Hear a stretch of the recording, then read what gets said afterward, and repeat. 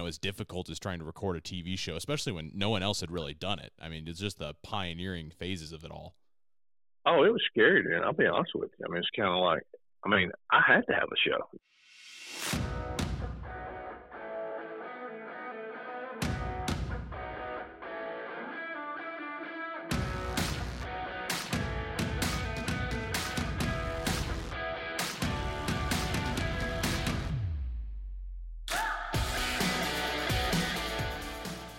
You're listening to the Muzzleloaders Podcast, the show where we talk about anything and everything black powder. How's it going, everybody? It's Darren with the Muzzleloaders.com, and you're listening to the Muzzleloaders Podcast, and I am very excited to be with Jackie Bushman today, and we are going to be having a lot of awesome conversation about Buckmasters and the Jackie Bushman Show and all that kind of fun stuff. So, Jackie, how are you doing today? Oh, Darren, I'm great. It's Monday, and it's 5 o'clock somewhere, so we're in good shape. Good. Glad to hear that. So, for our listeners, I guess just kind of say a little bit about who you are, what you've done, for those that maybe aren't aware. Well, I was an old tennis pro, struggling to try to make a living playing professional tennis back in the 70s, and that didn't work very good. So I became a teaching pro out at our Montgomery City facility called Lagoon Park, and I was a tennis pro there for probably 7 or 8 years. And my dad and I were basically in the promotional business, so we had the second largest collegiate tennis tournament in the country called the Blue Gray. Mm-hmm. And while I was doing that, I had a friend of mine, my friend of my dad's, who was sponsoring the tournament. His name was Perry Mendel, and he was the chairman of KinderCare Corporation's little child care centers all over the country. He asked me what I wanted to do besides hit tennis balls to kids and old ladies the rest of my life. And I said, my good friend who just passed away here a couple of weeks ago, Ray Scott of Bassmasters, and I wanted to do similar to what he did for the bass fishing folks and do it for deer hunting. And that's how we got started. He put the money up, and we were off and running, and we were doing promotional events and trying to get on TV and all that good stuff. But started as a tennis pro in the promotional event business, and kind of switched that to an outdoors format. That's how we kind of got off and running. Interesting. And I guess you've been passionate about hunting even before that, like growing up, and tennis was kind of like your other passion as well. What caused you to decide to go from tennis into like the outdoor industry? Well, everybody asks me that question. My dad was a, professional tennis player. He was a great basketball player at LSU and stuff. And It was just all sports with my dad. But my mother's dad, Poppy, who was my grandfather, he's the one that got me in the outdoors. Started hunting and fishing with him at an early age. And, to this day, my dad never could understand. We would play a southern tennis circuit and went from different towns from Atlanta to Columbus, to Rome, Georgia, to Tennessee and all that. And every time I'd win all the tournaments until we got to Rome, Georgia. Mm-hmm. And that's where my grandfather was from. And my dad to this day still couldn't figure it out. Well, every time I get to that tournament, it was a full moon and the brim were biting. So I wouldn't win the first couple of rounds. I'm out of here. I'm going brim fishing with my grandfather. And then I'd win the next week. So he never could figure that out. I never told him either. So, but no, he just got me in, and it's funny, sports, I was very competitive, and getting over to the outdoors was so refreshing and relaxing. My grandfather was such a great outdoorsman. So I got the bug from him. And then, I was mostly small game hunting, squirrels and rabbits and things like that, and shooting 22s. Mm-hmm. And then I didn't really start deer hunting until I think I got my first deer when I was 15, I believe. Double all buckshot shotgun on a little silent deer drive over Myrtle Wood, Alabama. So, and then I got hooked on the deer hunting. But no, I've always enjoyed the outdoors, but I'd have to say it was more off my grandfather side than it was my father. Interesting. Yeah, and you always see whenever hunting season rolls around, you kind of find out where your true priorities lie, it seems like. So Absolutely. And I told my wife for 42 years, you knew what you got into, when you married me. So I'm going to be gone during hunting season. Only problem is, back in those days, I wasn't making a living at it. So now I make a living at it. I'm still gone more than anything. So there you go. But I've been blessed. Oh, absolutely. Yeah. And I think that a lot of things that people don't really realize about hunting personalities and like having a TV show. At least I didn't realize this until I, started talking to people like you and some of my other friends in the industry, is that there's a huge amount of work that goes into producing a TV show. Like from the outside, you look at it and you're like, oh, it'd be great to just go and hunt all the time. But there's, like we were just talking, you had about a good several weeks that you were just filming your show, and so it's just a lot of effort that goes in that too. Yeah, a lot of people ask that question, and they just sit in and watch they just watch the version on television and don't know what really goes on behind the scenes. So, and we were the first one to bring a deer hunting show to major cable television back in 1988. So we've been on the longest of anybody. Now there's, I think, 400 hunting shows, but we're looking usually at about 17 minutes and 40 seconds of editorial. And we're doing it in a 4.5 to 5 day window to try to get a complete show. And I always tell everybody, if they're seeing a lot of, eating around the table and a lot of practice shooting and this and that, we've had a tough week. You know what I'm saying? 'Cause it just is what it is. But we've been blessed to scratch out a lot of hunts over these. I might have been skunked 2 or 3 times in 37 years, but we've usually been very successful, or I'll miss something. Hey, my highest rated shows in the early days still today is if I miss a deer, which is pretty common with me. I'll miss the fire out of them. But it is. There's a lot to producing a TV show, and I always started way back there, and you listen to your audience. You don't give the audience what you think they want. You give them what they want, and if you listen to them, they'll tell you. So, and you've got a sport, deer hunting, which you got about 11 million folks who've got a pretty big ego. You know what I'm saying? It's a manhood thing. You know what I'm saying? So I learned real quick not to be the guy that was trying to tell people how to deer hunt. There's a lot more folks out there that know more about deer hunting and been more successful than me. They just don't do a TV show. So I learned real quick. The number one thing they said they wanted to see in an outdoor show is they wanted to sit down, relax, and be entertained. So once I got that message, that was easy to do. So me missing deer on national television, that was pretty easy to do. And that was entertainment. And, then we started doing, practical jokes in hunting camps and stuff, because that's what happens in hunting camps. You're having fun with your buddies and stuff. So we got into a section called Bushwhacked. We did that for a while. And so you live and you learn. And, whether we, bow hunted, gun hunted, muzzleloader hunted, it didn't matter. I always say pick the weapon you like and go enjoy the sport, and don't argue between your companions and your fellow hunters. Just pick out one you like and go enjoy it, and invite somebody else out there to enjoy the passion. So, but that's, TV's it's an interesting deal, because most people just sit down and they don't know what went behind the scenes. Your cameras, oh my gosh. I mean, in the early days, now I know why people never did a whitetail show. In the early days, we had these big deck cameras that probably cost $50,000, and they weighed 25 pounds. Well, they wouldn't gather light worth a flip. I mean, you got 30 minutes. 30 minutes in the morning is usually peak, and the last 30 minutes in the afternoon. Yep. Well, our cameras couldn't even turn on in the mornings till 30 minutes after, daylight. And then in the afternoons, we're shutting down before prime time. So my first years on TV, Darren, were all in Texas. I did every show in Texas because the deer at least stayed out in good light. And that's just the way it was. Now, today, as we sit here, I can get a camera that is probably maybe weighs a pound and a half. It costs $3,500 to $5,000, and it gets you HD quality better than the $50,000 cameras. I got 4 $50,000 cameras sitting over there in a cubicle, and I can't give them away. So the technology side of the video side of television is improved immensely. Now the cameras can see better than me. Okay, I'm usually going, I can't see anymore, and the camera still can see. So that's an amazing technology change that I've seen over the years. Oh, totally. Yeah, I mean, even the cameras on your phone nowadays. Like I have a Samsung S21 Ultra, and it's like 108 megapixel. It'll film in 4K and like the whole 9 yards, just on a phone. Yeah,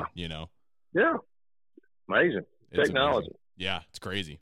What was it like being in the outdoor industry back in the 80s? Like, was the Outdoor Channel around back then, or was it a different network, or what did it look like? No, I started out on the Nashville network. I called ESPN And I called the national network. I said, hey, I want to do a hunting show. Boy, that was a quick conversation. They hung up pretty fast. So I called TNN guys back. I said, look, I've got a promotional event, and it's set up like the old NBC Superstars event. You were probably too young to know what that was, but NBC had an event where they had like Joe Frazier, the professional boxer, doing bike riding. Mm-hmm. You follow me? Or mm-hmm. Bruce Jenner, when he was Bruce Jenner, was doing swimming or something. You follow me? So It had all these famous athletes, but doing different types of events. Mm-hmm. So I looked at that format and I said, look, I'm going to change. I'm going to do an event and I'm going to put it in an outdoors twist. So we had knife throwing, hatchet throwing, skeet shooting, bow and arrow golf. We had ATV obstacle. So we put all that together, and I had Bo Jackson, who was a friend of mine who went to Auburn, and right after me. Uh-huh. I had Rick Sutcliffe and Jody Davis of the Chicago Cubs. I had Lynn Dickey, who was a quarterback at Green Bay at that time, and I had country music singer Johnny Lee sang "Looking for Love," and that was my 5 celebrities.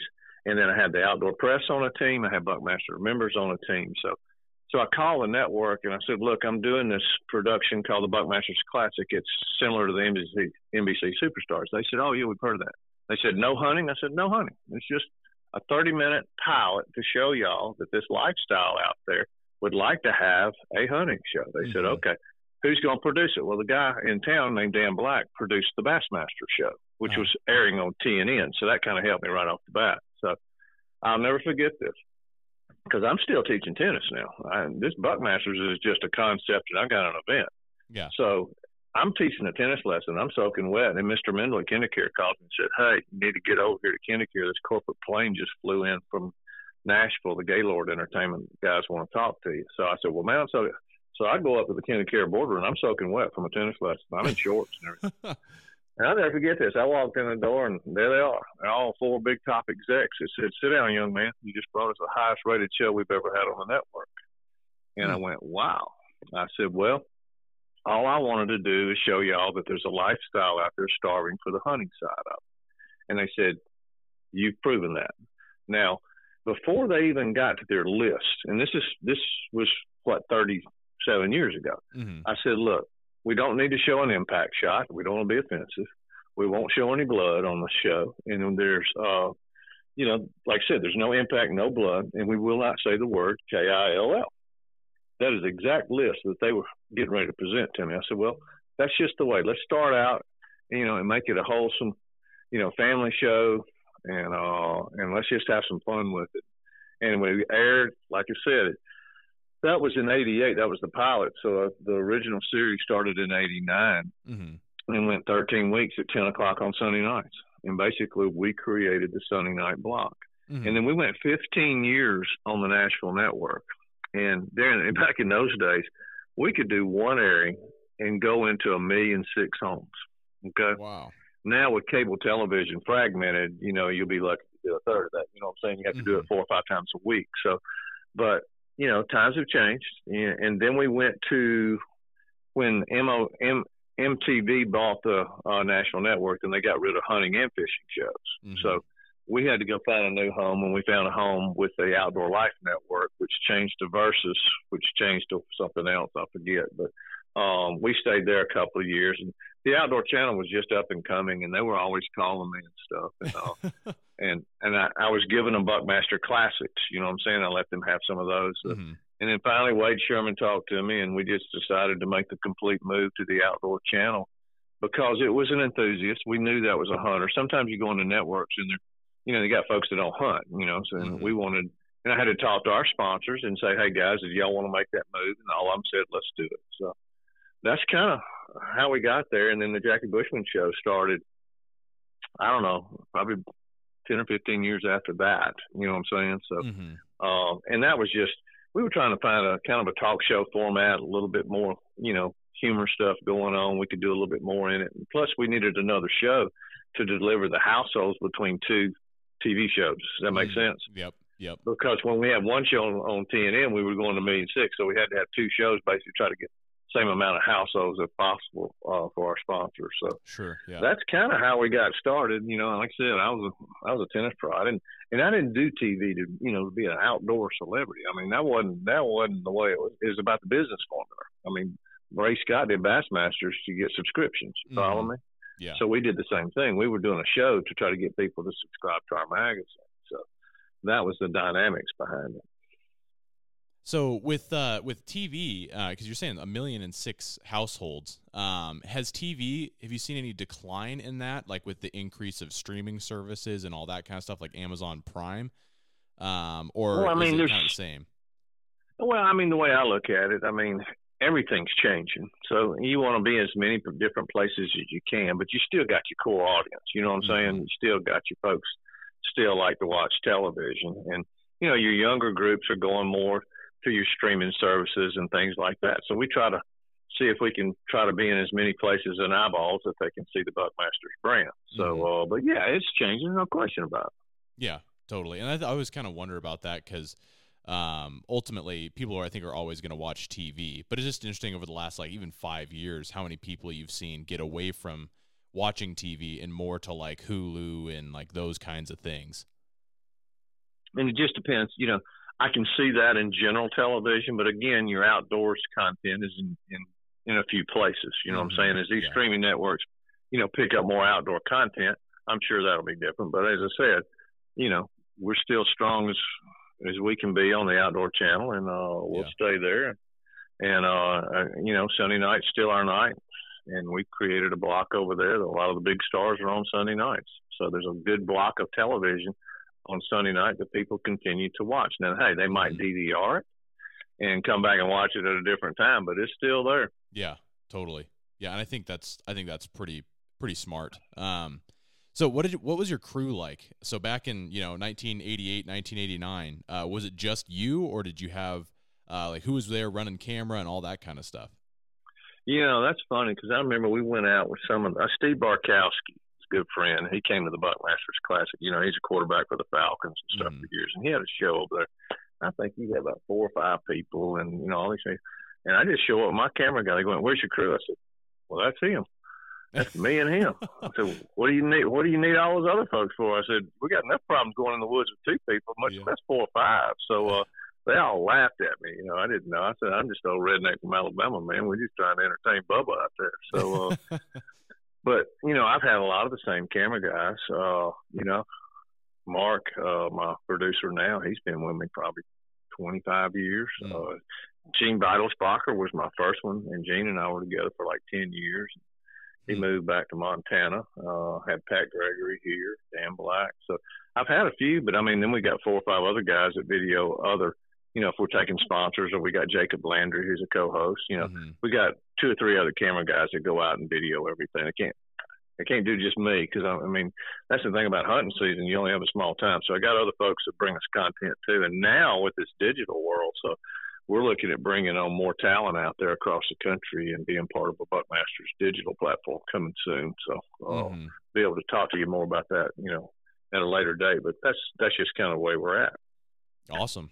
Yeah, I think that's always fun to hear about because, I've talked to a couple different people that have had TV shows, and it's always funny to see the where they begin and the people that they have. And it's just like, just a couple of us out there with a camera, and that's what I always tell people too, is if you're passionate about something, just start with what you can do, and then you can work on perfecting it from there, but do your passions. Oh, yeah. Yep.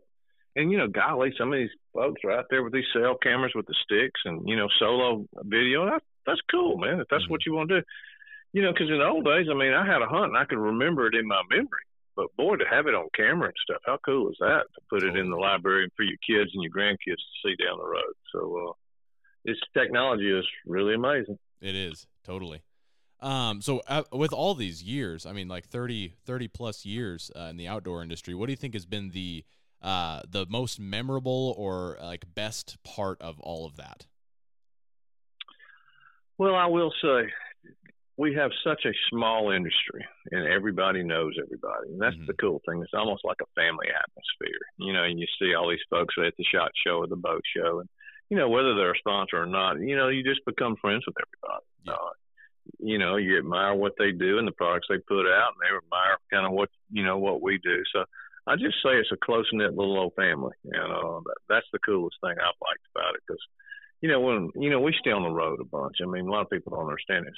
To me, it's like playing professional tennis again. I'm in a suitcase and I'm gone from September, and we hunt every day till February 10th for deer, and then turkey season starts. And it's funny because you get out on the road and the people, man, I'd give anything to have your job. They're out there, and the hunt starts on Monday. By Wednesday, they're about burned out, ready to go home. I said, well, we're gonna hunt Friday, but we might go home, wash clothes, and we're back on the road again. So it's a lifestyle a lot of people don't understand, but it's what we do. We love what we do, and I tell everybody, I said, I'm in church every day for about 8 months. I said, I get a chance to watch the woods open, and I get the chance to see God put everything to bed when it goes dark. And that's the coolest thing about it, because what a great creation is the great outdoors. And I think, it's awesome. Yeah. Along those lines too, what's it like having a family, and when you're on the road so much, you're hunting a lot, like, does your family come with you, or what's that look like? No. My wife is not a hunter. Okay. She's just a city girl, and, but she likes to bird hunt, and she likes the dog part of it. My kids were on TV with me, when they were 12 years old, and, my daughter went to about 12 to 15. Then she started finding out about the boys and dating. So she left me till she was about 23 and came back. Then my son, he hunted on TV, I think till maybe 15 or so. And then, he was so involved in sports and stuff, and he really liked to turkey hunt. He deer hunted because, we did it on TV and stuff. Mm-hmm. But he really got the bug for turkey hunting. And that little group now is into cooking and all that. So, but no, I mean, they had their life. And one thing about it, I always promised a lot of people, they wanted me to come speak at deer shows. I said, I just can't do it. I mean, that's my time. I coach baseball and I coach basketball, YMCA. So I made sure I never missed a ball game. If he had a basketball game on Friday night, I'd be back, and then I'd leave Saturday morning and go back on another trip. And if there was a dance recital or cheerleading, I never missed that. So, because I just always remember, you can't get those times back with your kids. And so, but it was tough. The traveling was the toughest part. My wife did a job, I'll be honest with you. I mean, raising 2 kids and dogs and dying parents and all of that, that's tough, but yeah, kudos to her, because without her, wow, I would have never made it. Yeah, totally. And I think that's, like you're saying, I think that your family and your support group is so important, especially when you're doing something, as difficult as trying to record a TV show, especially when no one else had really done it. I mean, it's just the pioneering phases of it all. Oh, it was scary, dude. I'll be honest with you. I mean, it's kind of like, I had to have a show. It wasn't like, hey, I might do a show. We had to pull out some stuff. And that's why I said I stayed in Texas a good bit, because at least we could get deer on camera in the early days. Now we go a little bit everywhere. And what we did is we started learning is most of the seasons started out west. You know what I'm saying? So I remember at first we were going in July to up into Canada and Quebec to hunt caribou, and I was getting 2 shows in the can in July, 1st of August. And I was going, well, I'm ahead of the curve. Then we would start hunting, say, in Montana and places that came in earlier, and then elk hunting in October and stuff. And then we just moved all the way east.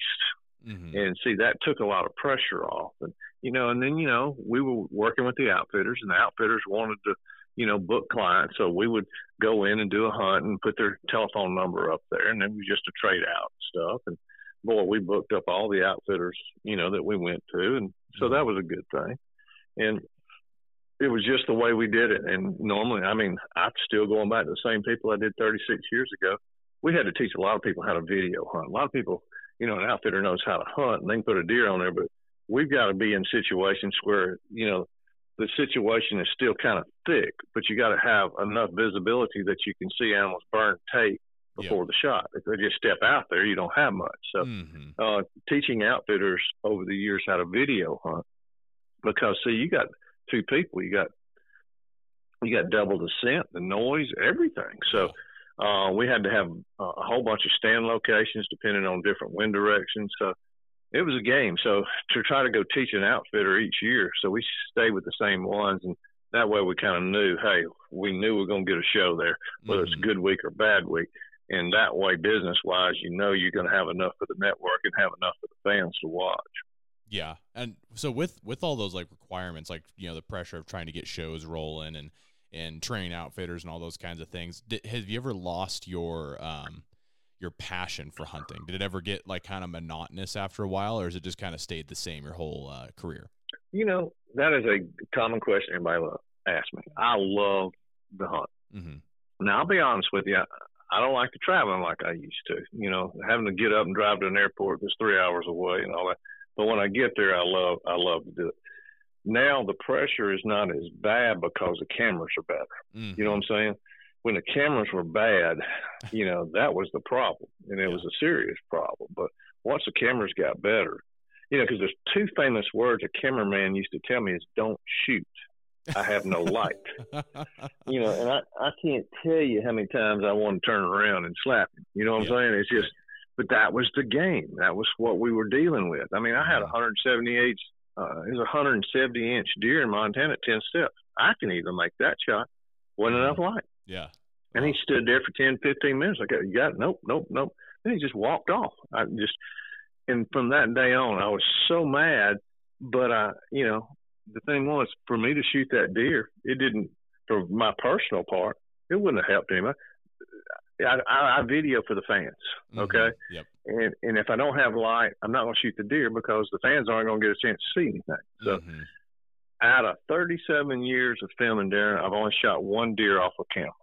That's it. Mm-hmm. And that was because Illinois, last morning, the cameras fogged up in the fog for 3 days. And I finally shot it to get an article. That's the only deer I ever shot off camera. Yeah. Man. So it's a business. It's just a business, and you accept it. And you're not out there personal hunting. You're out there to entertain the audience. And once you get that in your head, it is what it is. Yeah, totally. And I think that's something I actually, last year, so I hunted growing up. I was a little more casual hunting. And last year, I kind of had to reframe my mindset around hunting because I was hunting to succeed. Like, I was going out there for the sole purpose of success. And last year I had to, you know, one of my friends actually kind of called me out on it, but it's like I had to redefine what success looked like. And success now is having an adventure, seeing something I haven't seen, doing something I haven't done, enjoying the outdoors, you know, and it's not all about that successful kill. That's right. And if more people did it that way, they would enjoy the sport. You know, a lot of it's a lot of peer pressure, got to keep up with the buddies and who shoots the biggest and all that. Well, you're taking the fun out of the game. Mm-hmm.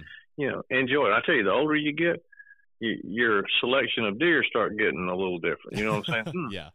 Do I want to shoot that? Do I want to drag that one out? Am I going to mount it? You know, there's a lot of questions that go in there. And a lot of folks go, you know, I've had a good day. Let's go to the house. Yep. You know? Yep. So the older you get, you know, some of that will change. But I've always told everybody, like I said, you're going into God's house. Mm-hmm. Enjoy it. Mm-hmm. It is a beautiful sight of watching that sun come up and watching the animals start coming alive in the woods. And then when that sunset goes down, because there will be a day that you won't be able to enjoy that, at least on earth anyway. Mm-hmm. So it's a peaceful time to be out there and enjoy it with your family and your friends. And, as I said, I've gotten older. I've lost a lot of my hunting buddies, and that's just the way it is. So I always tell everybody, enjoy each hunting season because you might not have one of your buddies there the next one. Yep. Yeah, I completely agree. And I think that people should surround themselves with people that are like that they enjoy hunting with, not that they feel like they have to keep up with, you know. You should be able to rejoice in your friend's success just like it was your own. Yeah, and don't put so many rules on your hunting club that you're taking the fun out of the sport. Mm-hmm. You know what I'm saying? I see that happen so much, at least down here, you know, that, you know, you chastise somebody because they shoot. But, I mean, if it's their first buck, I mean, I shot a 6-inch spike. And everybody asked me, what's your favorite buck? That's my favorite buck. My first buck was a 6-inch spike, and it's still my favorite buck. So I would highly recommend folks just being careful of how you treat your club members. You know, if you got somebody that shot a whole bunch of deer and they go shoot like a 1-year-old or a 2-year-old, yeah, I can get that. But whether they're an adult or a kid and that's their first deer, give them a break. Yeah. Let them enjoy the moment. Don't get them where they're afraid to enjoy the sport. And I've said that for a long time because I've seen that. Yeah. Hunting is supposed to be fun, and you shouldn't necessarily unnecessarily increase the barrier of entry for people. Exactly. Because hey, I mean, until COVID hit, our numbers were kind of flat or going backwards. Well, since COVID hit, we've really had an increase of getting out in the outdoors, and I hope to get these virus out of here, it'll at least stay the same. And, you know, it's just a matter of, you know, exposing people. I've always said, you expose somebody to the outdoors, I promise you, there's a 99% chance they're going to stay with it. Oh, yeah, totally. It's addicting. Yeah. So all the species you've hunted, all the places you've been, what is one species or place that like is really just stuck in your mind? Like, do you ever get sick of just hunting deer after all these exotics? Well, I tell you what, I got to hunting, you know, big game, you know, whether it was elk, and I shot a really nice elk with my bow way back in New Mexico. That was a treat.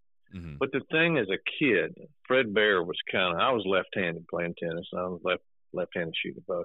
I remember Fred Bear on American Sportsman, that big grizzly bear that walked out behind that rock, and he shot it with a long bow. I never forgot that. So I said I wanted to do that one day, and I went to Alaska. It took me 5 years, but I got on the ground with 2 grizzlies at 30 yards and got my first grizzly with a bow. So that was a whole different feeling than sitting 35 foot up a tree having a whitetail walk by you. I can promise you that.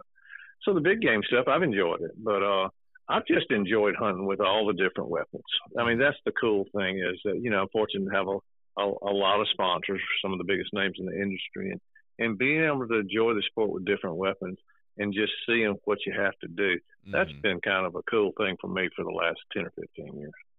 Well, that seems like the perfect segue into muzzleloading, because this is the Muzzleloaders podcast. I probably should talk about muzzleloading a little bit too. Yeah. So you're currently, one of your sponsors is Traditions, and so you've been using Traditions muzzleloaders for a while now. How long have they been a sponsor?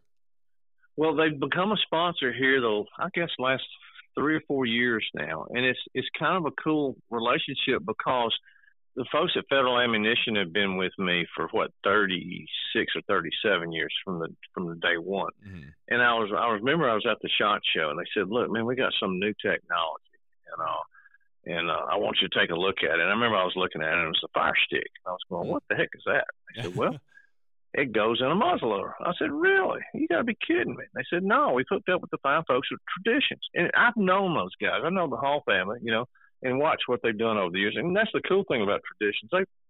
They've always been on the cutting edge. I mean, they hadn't missed a beat. And, you know, everything they've got is just pure quality and, you know, the value for the hunter and the performance, the accuracy. I mean, you know, they're one of the best. There's no question about it. So when we got a chance to, you know, do something with those guys because of Federal, man, we were off to the races. You know, now they got all this new stuff coming out, and they basically, I mean, I call it I Bubba-fy it kind of.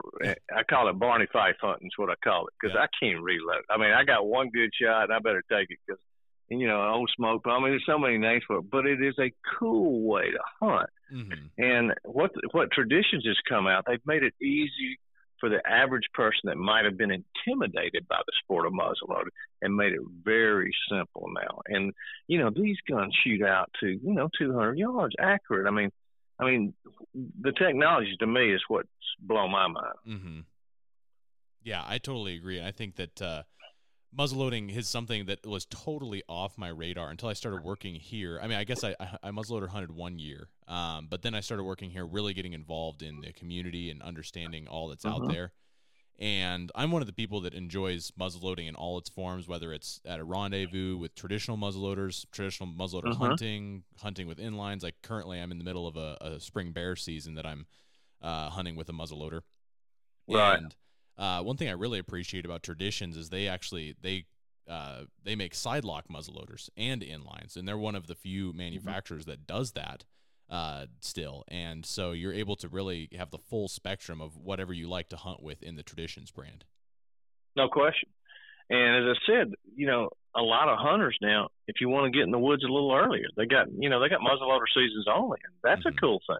You know, so that attracts a lot of people. And I remember, you know, they got me going with the Striker Fire. Mm-hmm. And man, what a great muzzleloader that is. You know, it was coming in either 30 or 28-inch barrels, and the accuracy of that thing. And, you know, I couldn't believe it. And, you know, it's just they had a TAC-2 competition style trigger system, which that's one thing about it is that they've got these triggers as close to the rifle triggers. You know, when you're close to 3 pounds on a rifle and you come to muzzle and you got to pull a lot of times you'll snatch. But the trigger systems for these muzzleloaders Traditions got, they've made it simple on me, and that's a lot. You know, you can either use loose or pelletized powder, and they just hadn't missed a beat. So I started with the striker fire because I was hunting in certain states where the nitro fire hadn't quite come in and was legal yet. So, and then they got me hooked up with the new one and the nitro fire with the fire stick. Holy smokes, was that a cool deal to start with? So, I have had a blast with that, and if I'm not mistaken, I think I was the first one on the staff, Tradition staff, to shoot a deer with the nitro fire stick combination. Oh man. Yeah, and I think the cool thing about the nitro fire is we were just talking about reducing the barrier of entry into hunting, and muzzleloading is like we're kind of even more niche within the outdoor industry, and the nitro fire really does reduce the barrier of entry into muzzleloading. And I've talked to several people that said, you know, I've never really been interested in muzzleloading, but I would definitely try out the nitro fire, and I think that's really good for the industry overall. It just bubblified the sport. Okay, it made it easy for everybody. You know, I remember when I had to pour the powder in there. Well, man, I couldn't see the barrel. I'm pouring half the powder on the ground. You know what I'm saying? Or if you're using the pellets, sometimes your pellets will crush, you know, and you don't even see that. So you've lost your accuracy. So the cool thing about the fire stick, it's already factory loaded with Triple H. Okay, and the powder burns a lot cleaner. And, you know, you get every load's the same. So that was the cool thing about it, is that it just took all the elements out that might intimidate somebody, and you put it into one muzzleloader. Now, the cool thing about it is in 2020, I think there was only 10 to 12 states that it was legal in. Now more states, close to 21 states here in 2022 in the muzzleloader season only, you can use the nitro fire. Yeah. And I think that people are kind of starting to realize that because you have your certain states like the Pennsylvania flintlock season, Montana now has their heritage season. There's certain states that just kind of have the desire, and we're from Oregon. Oregon's some of the most restrictive of all, and they want to keep it traditional with regard to muzzleloading. But for the states that don't, I think they're kind of realizing that it's actually more ethical and safe to allow the fire stick ignition because you're able to, you're reducing a lot of variables. Like you're saying, you're not going to crush your pellets. Your pack, you don't have to worry about consistently packing it down because the bullet sits on the shelf, the powder goes in from the breech, and it's going to be consistent every single time. And we've actually, with certain combinations, we've had single-digit standard deviation in our testing with the nitro fire, which is extremely impressive. Oh, yeah. And, you know, they've got the 1.24 vapor twist barrel. I mean, that's a pretty cool innovation in itself there. And as I said, the accuracy you're getting, it expands all your bullet options that you can use. But, I mean, they hadn't missed a beat, really, on the things that they've got. And that's cool to me. They've just taken all the smart part out for people like me. You don't have to be that smart to use one. And that's what I liked about it. And the people I've seen use it go, man, that's pretty cool. I just pull that fire stick out of there, and, that's all you got to do, man. Totally. Yeah. And, the bullet seat's the same way. That's another thing. The seating of your bullets in the same place every time. And that's definitely, for your consistency and accuracy, you definitely need that. So, and we're trying there. I mean, we're shooting out to 200 yards, man. We got some great groups. And, I mean, to me, I can get into a box blind, or I got a Millennium ladder stand that I can get a solid rest. And I always try to do that no matter where I'm hunting. I want a solid rest. I might even put a sandbag up there and get my elbow locked down. The gun will do it. You know what I'm saying? It's the people behind the gun that can mess it up. But and which I've done plenty of times. But if I can get solid, and I have enough confidence to put that, crosshairs behind the shoulder, the striker fire and the nitro fire have just been spot on. And I've shot some great bucks with it here in the last few years. Absolutely. And I think that Traditions too, they have the XT triggers and the Pursuit and the Buckstalker models as well. And I've been really impressed with even the more entry-level models like those two, because the triggers are just so excellent compared to some other entry-level muzzleloaders that have been on the market, so. Well, they're crisp. and they're an accurate trigger. And to me, that has a lot to do with it. If you're still pulling and you're going to start pulling your head out from the scope, you got to follow through. But when you get a trigger that you really like and smooth, that puts a lot of confidence in you. So I just remember in the early days, coming from a 3-pound trigger, from a rifle that I had set, and then coming in there to an old muzzleloader, man, I wasn't even close, man. I was snatching it so bad, and I was going, my gosh. And then, when we got together with traditional, I looked at my camera and go, you ain't gonna believe this trigger, man. Look how smooth this thing is. And it is. I mean, so, hats off to those guys. They're just cutting edge. They're always trying to make the sport easy, and they want it family oriented, and they want people to go out and enjoy it. And I think they've done a wonderful job.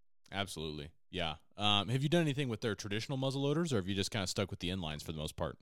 No, I mean, like I said, I've been concentrating on a striker fire and the nitro fire, because I only have X amount of hunts that that's tapped in on the muzzleloader side. Then I got bow, I got rifle, I got crossbow, I got a little bit of everything. But I've been picking the states out and putting in for draws. So like I said, Kansas was my first year last year with the nitro fire, because they just made it legal there. I shot one with the striker fire before in Georgia, Alabama, Oklahoma. So I'm really trying to go to the states that I've got it, and we're going to shoot one of the traditions, and we've had a lot of luck, knock on wood, so far. As I said, I think I was the first one to shoot one way back. I know when I posted social media, nobody'd seen it, so that's cool. Yeah. Oh yeah, totally. And so with those muzzleloader hunts, which one is kind of been your favorite? I know that Kansas hunt I have heard a lot of awesome things about, and I really want to do that hunt at some point. But is there one state that's like particularly nice? Well, Kansas is one of them, because they have big deer, and they've given you a time to hunt them either in September, or you can come back during the rifle season, with your tag too. So I've shot some pretty good deer. My best deer with the muzzleloaders come out of Kansas so far. Oh wow, that's awesome. Yeah, yeah. I was talking. You just got to get drawn. That's the main thing. You got to get drawn. But Georgia. I mean, Georgia's got some great deer. I mean, people don't understand how big a deer Georgia's got, and I've shot 2 good ones over there. With the nitro fire too. So one with the striker fire and one with the nitro fire. So, but yeah, I mean, I just, to me, it's just, getting out and enjoying another weapon. And as I said, I keep waiting for traditions. What are they going to put out next? I don't know how you beat the striker fire and the nitro fire, but I'm sure they're going to come up with something and make it easy for people, dummies like me, to go out and do it. Seriously. Yeah. Well, I think I really enjoy the people at Traditions too, like you're saying. They do a great job over there. Yeah, they do. Really do. And hey, you know what? If Barney Fife was alive, I think Barney would be hunting one more. Probably so, yeah. Awesome. Well, I really appreciate you joining us on the podcast today. Did you have any closing thoughts? I want to make sure people are able to get connected with your content. I know you said you have the Sunday night slot on the Outdoor Channel. What other ways can people connect with you? Yeah, we all come on. We got all our Instagram, Facebook, TikTok, all of that. Buckmaster.com is our website, and the TV shows. And if they'd like to subscribe to the Buckmasters magazine, we'd love to have them as a subscriber and be part of the Buckmasters network. So everything's on our website right there at Buckmasters.com. And as long as folks will keep watching the TV, we'll keep doing it. There you go. Awesome. Well, Jackie, I really, really appreciate you joining us on the podcast. It's been an absolute pleasure chatting with you. Well, it's my pleasure. And as I said, having folks like Traditions, it's an honor to go out and hunt with their stuff. And as I said, they're making it so good that even dummies like me can shoot some. Totally. Well, for you guys listening, thank you guys so much for supporting our show. If you're listening just on the audio platform, be sure to leave a review and let us know what you thought of the show. Also, if you're watching on YouTube, comment, subscribe, hit that bell to receive notifications. We post about twice a week on our YouTube channel, all black powder, muzzleloading content, how-tos, reviews, all that kind of stuff. And if you guys have any questions, let us know. Thanks so much for listening. We'll see you in the next one.